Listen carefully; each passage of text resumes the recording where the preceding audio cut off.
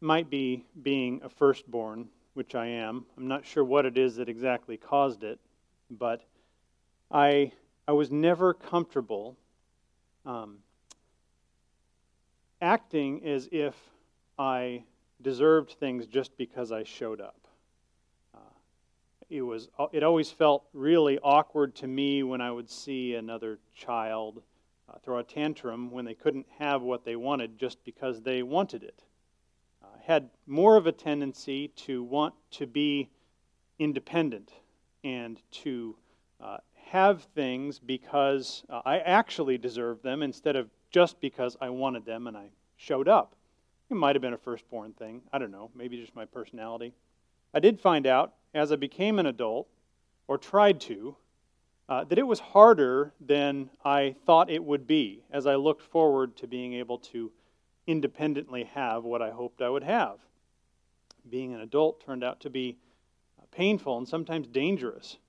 Whether that was something as simple as trying to soften a stick of margarine in a Pyrex dish on a stove in our first apartment.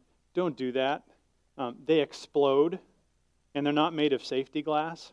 Maybe it's something as simple as that. Maybe it's something that is far more complex and far-reaching, like signing on to the loan documents for a small business that, in the long run, exploded our family's finances for a number of years. That was painful as well. The Lord saw us through both of them. He's been gracious through both of them. And yet, being an adult has not necessarily been easy. I'm still learning how to do it. There are unhealthy ways of being a child, and there are unhealthy ways of being an adult. And one unhealthy way of doing both that can be held in common is what we see as entitlement.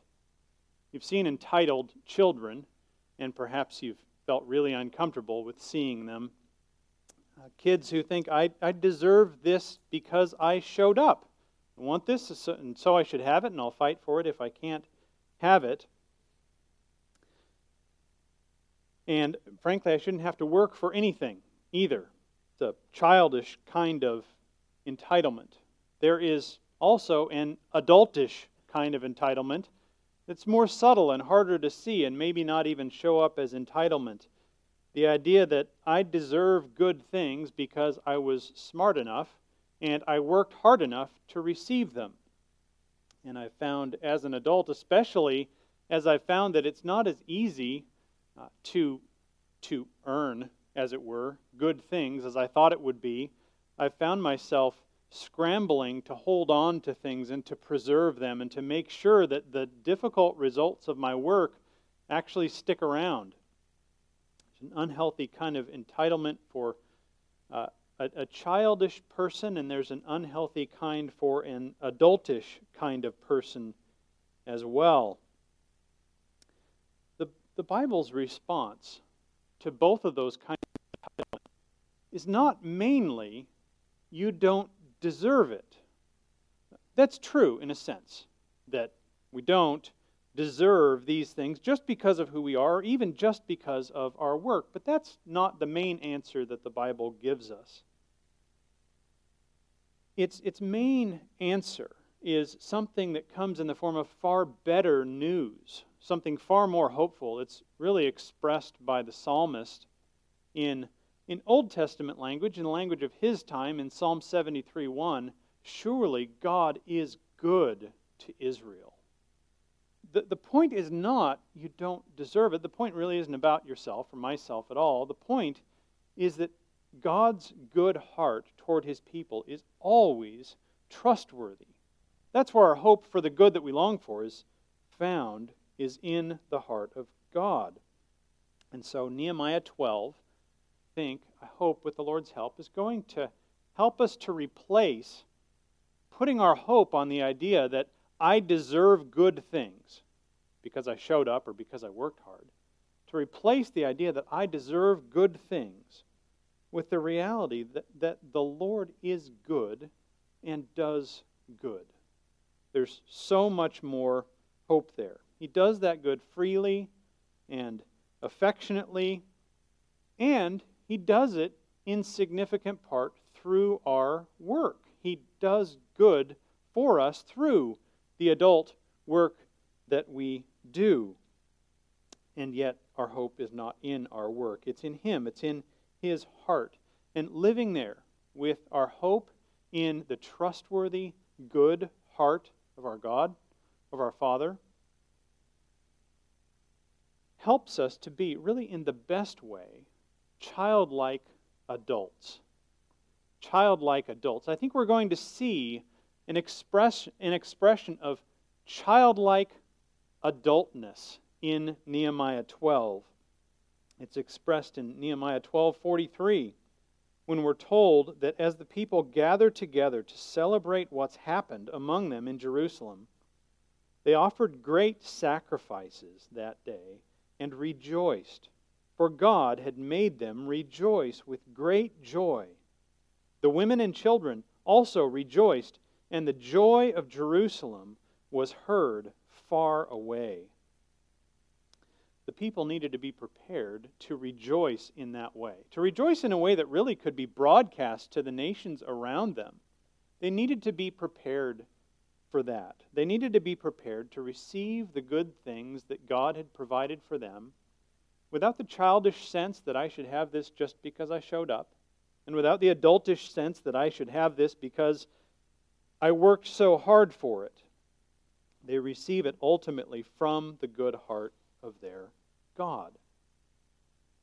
We see a biblical response to childish entitlement, a biblical cure, as it were, for childish entitlement in verses 1 through 26, where Israel once again rehearses the answer to the question, how did we even get here?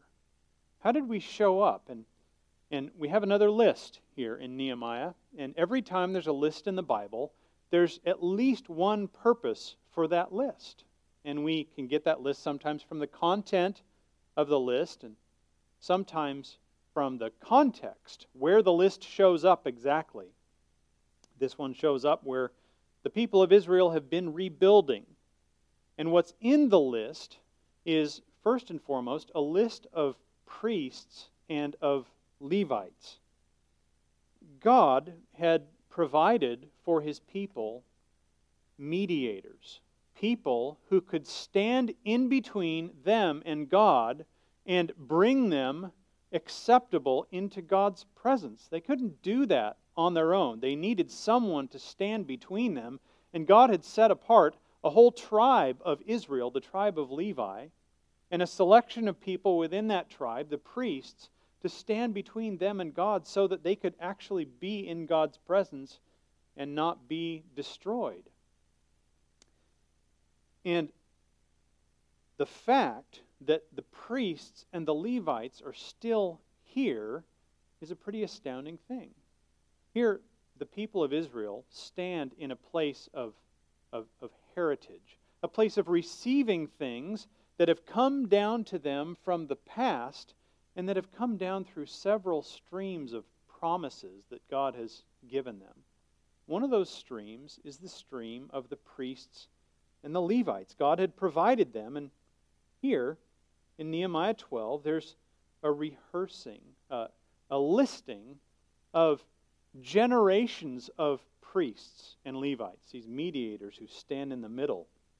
You see generation 1 in verses 1 through 11. I'm not going to read all the names. The generations are actually summarized in verse 10, where the author lists Jeshua and Joachim and Eliashib. And Jeshua is generation 1 of these priests, and he's a priest during the first generation of the people who come back, amazingly, from exile. And then his son is Jehoiakim in generation 2, and his son in generation 3 is Eliashib, and Eliashib is the priest during the time of Nehemiah. So as we read through Nehemiah, this is the present day priest. And it's worth stopping to ask the question, how in the world did we, if we're standing with Nehemiah, how did we manage to stand downstream of these promises? how is it possible that there are still priests, mediators assigned by God? How did this stream not dry up when God's people were sent off into exile? The fact that our nation was not destroyed is astounding. The fact that there are still priests whose names can be traced back to well before the exile shows us that we don't deserve to be here just because we showed up. Somebody preserved this line of priests for us and preserved us to benefit from it. And here we are. There's a line of priests. The other stream that becomes part of this river that the people stand in, this river of blessing, of heritage, is the king's stream. The stream that really is represented by David. God had promised to David that he would build him a house and that his sons would sit on his throne, and you see that promise in 1 Samuel 7. And God had provided through the house of David, down through the years, what's described in Psalm 78:72. We're told, starting in verse 70, rather, he chose David his servant and took him from the sheepfolds. From following the nursing ewes he brought him to shepherd Jacob his people, Israel his inheritance. With upright heart he shepherded them and guided them with his skillful hand. We see that guidance of David in setting up the worship of Israel especially. We see that emphasized here, that the people stand many generations downstream of the shepherding, the skillful shepherding that David had done, and they're still receiving benefits from it. You see that in verse 24, where there are chiefs of the Levites during the time of Nehemiah. Amazing they're still here. And they're appointed with their brothers to praise and give thanks according to the commandment of David, the man of God, watch by watch. And then David is referred to again later in the passage in verses 36 and 37 and verses 45 and 46. We're still heirs to the leadership that God graciously provided through David. How in the world, we could ask this question, if we're standing with Nehemiah and his people, how in the world did we end up standing downstream of these promises, and how did it not dry up? Jeremiah actually tells us. Jeremiah stood at that place right before everything completely fell apart. Jeremiah is sometimes called the weeping prophet, and with good reason. Jeremiah served right before the exile happened, right before the time when the people were taken away from Jerusalem and Jerusalem was destroyed because of their disobedience. And he warned them that it would happen if they were unfaithful to God. And his warnings came true. And Jerusalem was destroyed and the people were carried off, and God's word was proven trustworthy. And it wasn't the only word that God gave through Jeremiah. He gave other words of promise that would outlive the discipline, promise that would outlive the destruction. Here's one of the promises in Jeremiah 33:20. Thus says the Lord, if you can break my covenant with the day and my covenant with the night, so that day and night will not come at their appointed time, then also my covenant with David, my servant, may be broken, so that he shall not have a son to reign on his throne. And my covenant with the Levitical priests, my ministers. As the host of heaven cannot be numbered, and the sands of the sea cannot be measured, so I will multiply the offspring of David, my servant, and the Levitical priests who minister to me. I'm going to preserve these streams for my people. I'm going to provide leadership for my people. I'm going to provide a mediator for my people. And here they are, and it's still preserved even after all of the destruction. So they had a very good answer to a question that will be asked many years later by the Apostle Paul in 1 Corinthians 4:7.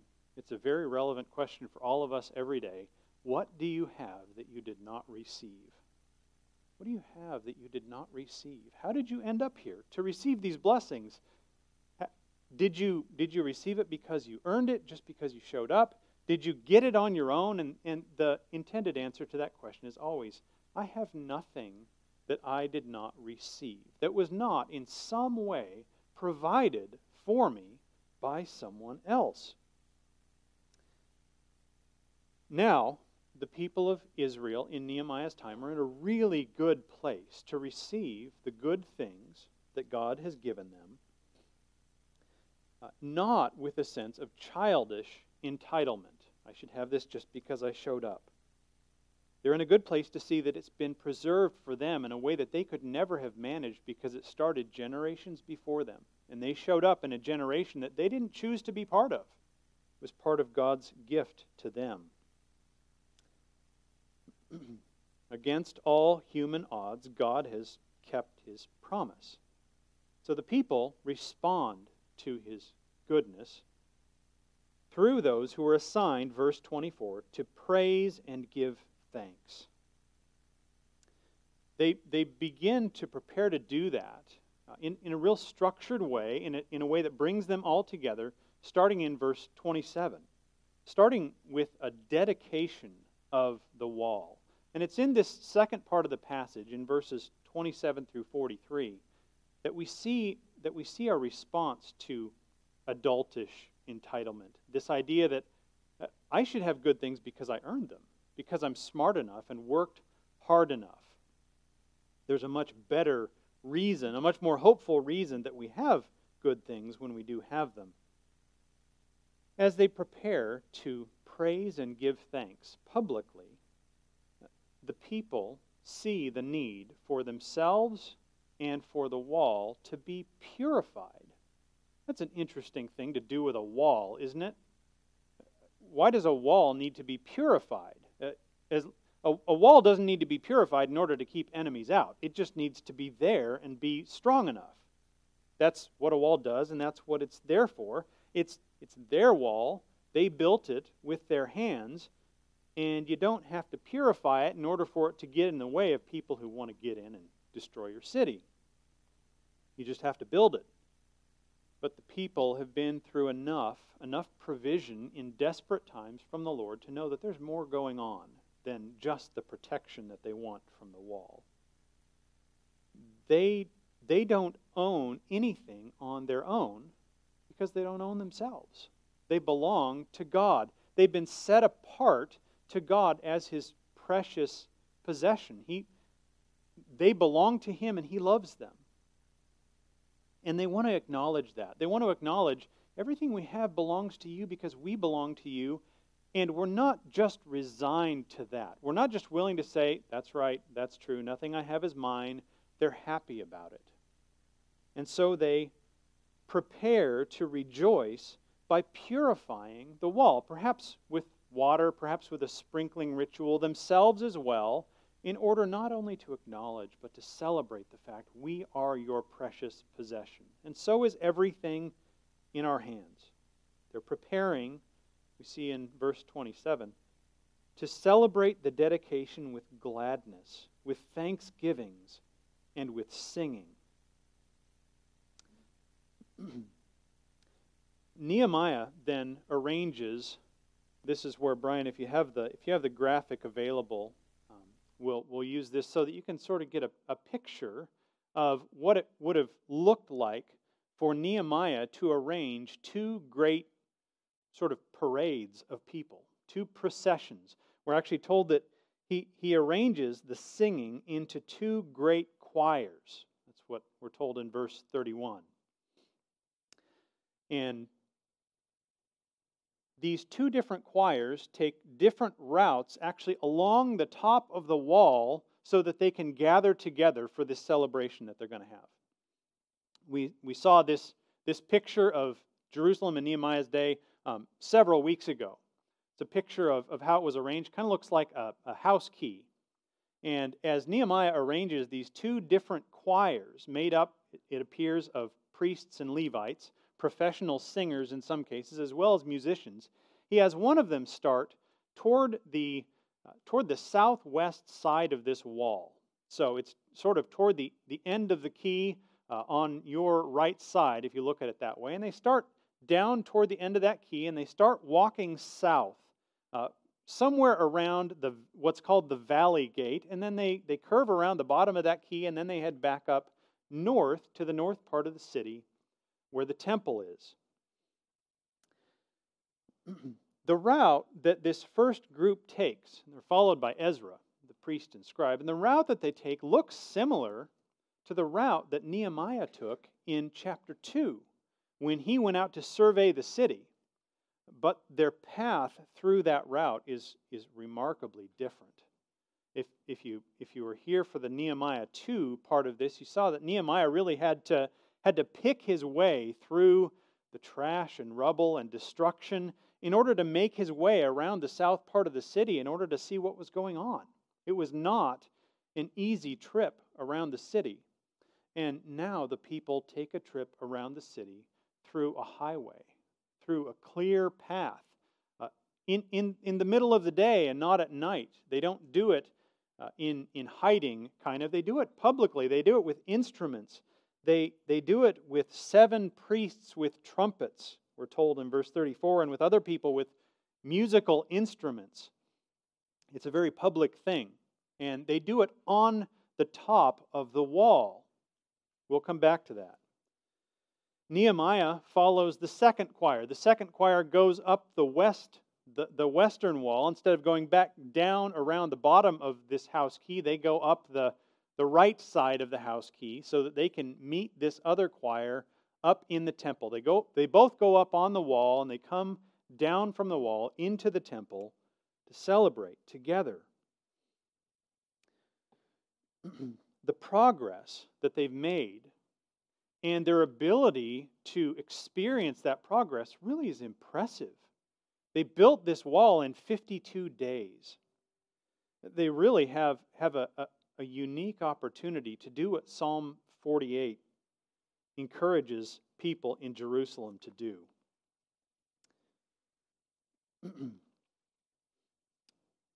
Verse 12, walk about Zion. That's Jerusalem. Walk about Zion. Go around her. Number her towers.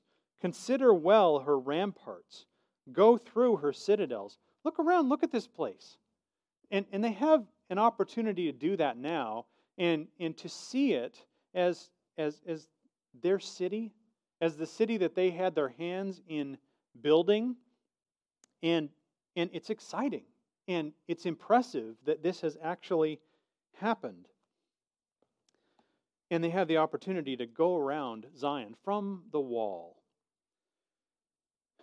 If you're there, if you're walking along this wall and you see that it's built, and you remember chapter 4, what do you feel like doing at this point? It's been a while since chapter 4. Let's turn back to it for just a minute. And remember what would have been very natural for the people of God who were on the wall to remember. They were opposed. They were opposed violently. Told in chapter 4, starting in verse 1, now when Sanballat, that name sounds like a bad guy, there's a good reason for it. Now when Sanballat heard that we were building the wall, he was angry and greatly enraged, and he jeered at the Jews. And he said in the presence of his brothers and of the army of Samaria, what are these feeble Jews doing? Will they restore it for themselves? Will they sacrifice? Will they finish up in a day? Will they revive the stones out of the heaps of rubbish and burned ones at that? Tobiah the Ammonite was beside him, and he said, yes, what they're building, if a fox goes up on it, he will break down their stone wall. That's pretty juvenile. But what do you do about it when you're still trying to build the wall and you don't know for sure if it's all going to work? And you don't yet have a way to respond to Sanballat and his toady, Tobiah. And now you have a way to respond. Now what happens if a fox jumps up on the wall? Well, now it's not a fox on the wall. Now it's 2 great choirs on the wall. We are in a great place to prove our enemies terribly wrong and to prove ourselves beautifully right. That's a good feeling, isn't it? When somebody has told you you can't do it and then you do it. And it feels great. And guess who doesn't show up in chapter 12 at all, even in what the people say and do? The enemies don't. They are now experiencing their success, experiencing good things, not with taunts of superiority over others, but with songs of praise. Their attention is not directed toward those who had said you can't do it at all. It's directed toward the one who made it possible for them to do it. And that is an infinitely more hopeful place to be.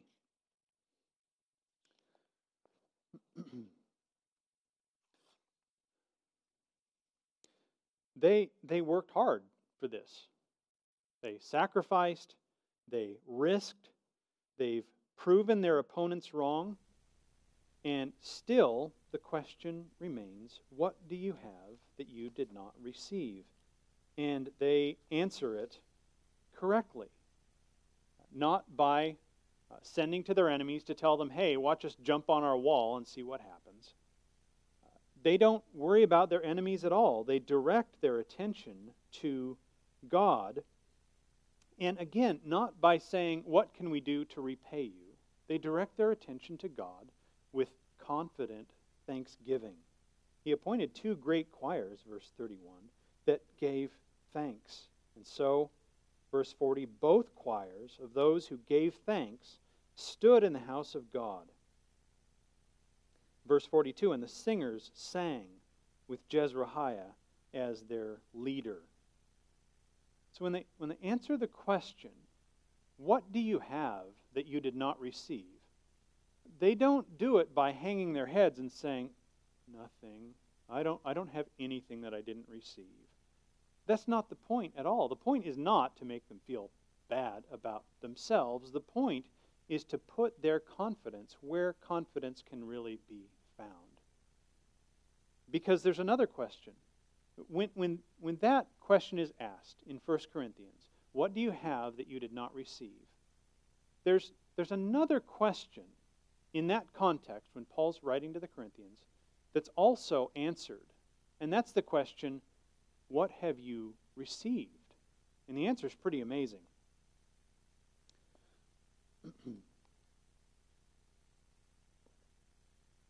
So, Paul says, this is 1 Corinthians 3:21. So, let no one boast in men. Okay, we agree with that. Why?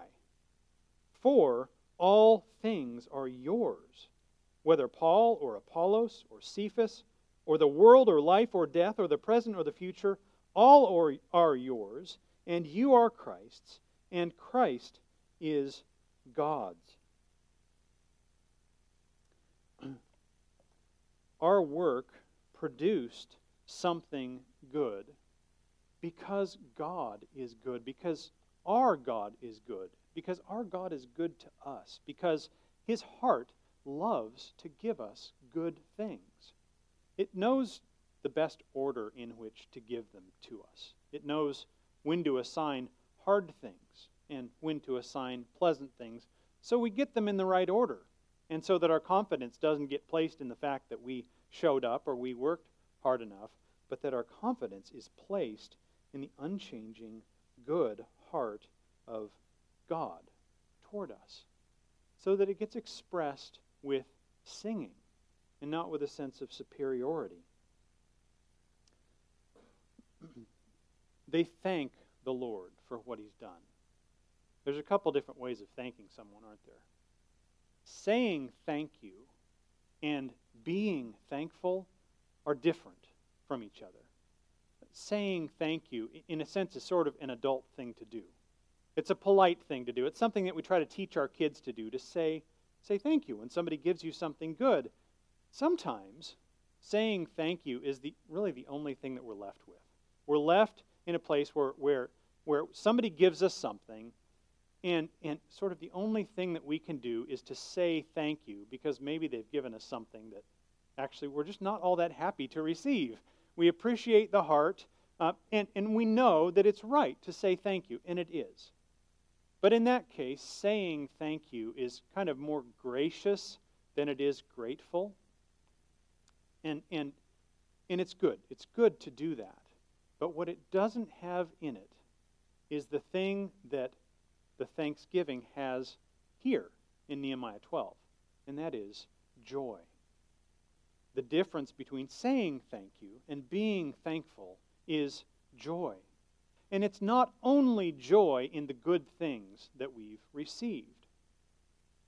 I bet, that the greatest joy that you've received in a gift that's been given to you has not mainly been because the thing you received was so cool.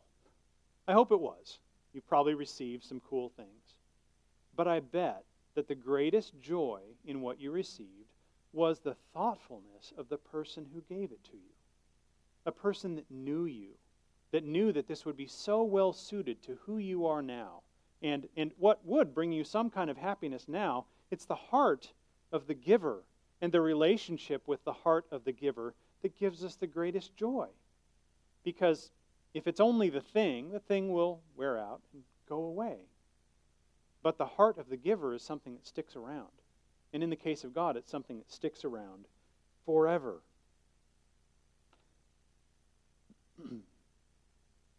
Gratefulness, real gratefulness, is marked by joy. Joy that comes partly from knowing I couldn't have done better for myself. I don't have anything that I haven't received, and I've received these things from someone whose heart I can trust. And so I have joy not only for what God has done, not only for what I have now, but joy in the relationship that I have with Him that makes it so that if this wall does break down someday, I still have Him. I still know Him. He still loves me. And so in verse 43, we have joy that overflows from established trust in the heart of God. They offered great sacrifices that day and rejoiced, for God had made them rejoice with great joy. The women and the children also rejoiced, and the joy of Jerusalem was heard far away. That's actually the point of walking about Zion, walking about Jerusalem, considering her ramparts, looking at her towers. I didn't read the end of the psalm. Walk about Zion, go around her, number her towers, consider well her ramparts, go through her citadels. Why? That you may tell the next generation that this is God, our God forever and ever, not the city, but the God who gave it to us. He will guide us forever.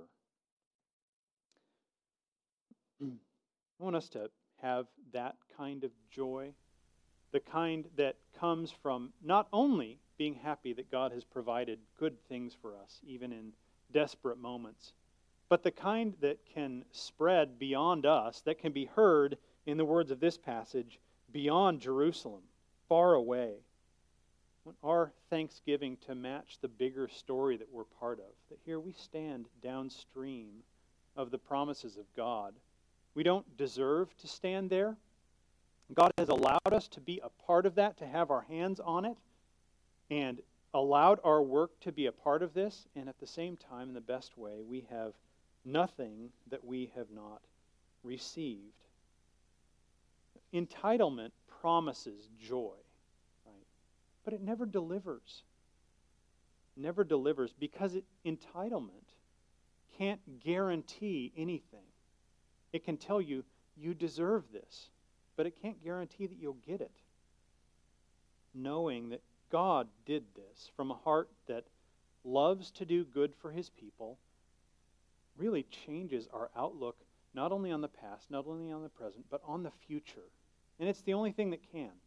It's only trusting in the unchanging heart of God that can do it. And we're going to need that, and the people of God are going to need that as well. They're going to need something for the future, something that does not depend on them, because the book of Nehemiah doesn't end in chapter 12. This would be a very happy ending, wouldn't it? Where the people walk around the wall and they have this huge celebration and all the fireworks go off and then the credits roll. And that's not what happens in Nehemiah. That's not what happens next. We return for one more chapter to the enemy that's not the enemy outside. We find out that there's still more work to do, and nothing but confidence in the steadfast covenant love of God will be enough for them to continue the work as it shows up again in Nehemiah 13. We're going to need that as well. Cracks are going to appear in the most important parts of the work here in Nehemiah. We're going to experience that also. And we're going to need to stand ready with an attitude of confident dependence that the God who provided for us is the God who will provide for us. The kind of dependence that allows us to move forward with humble confidence. So the people prepare to do that. They once again put their heads down to work in verses 44 through 47. And they set up the storerooms, the contributions, the first fruits, all the things that they agreed to do, and they say, we're going to move forward with doing this. We're going to move forward as receivers of the blessings that God has given us.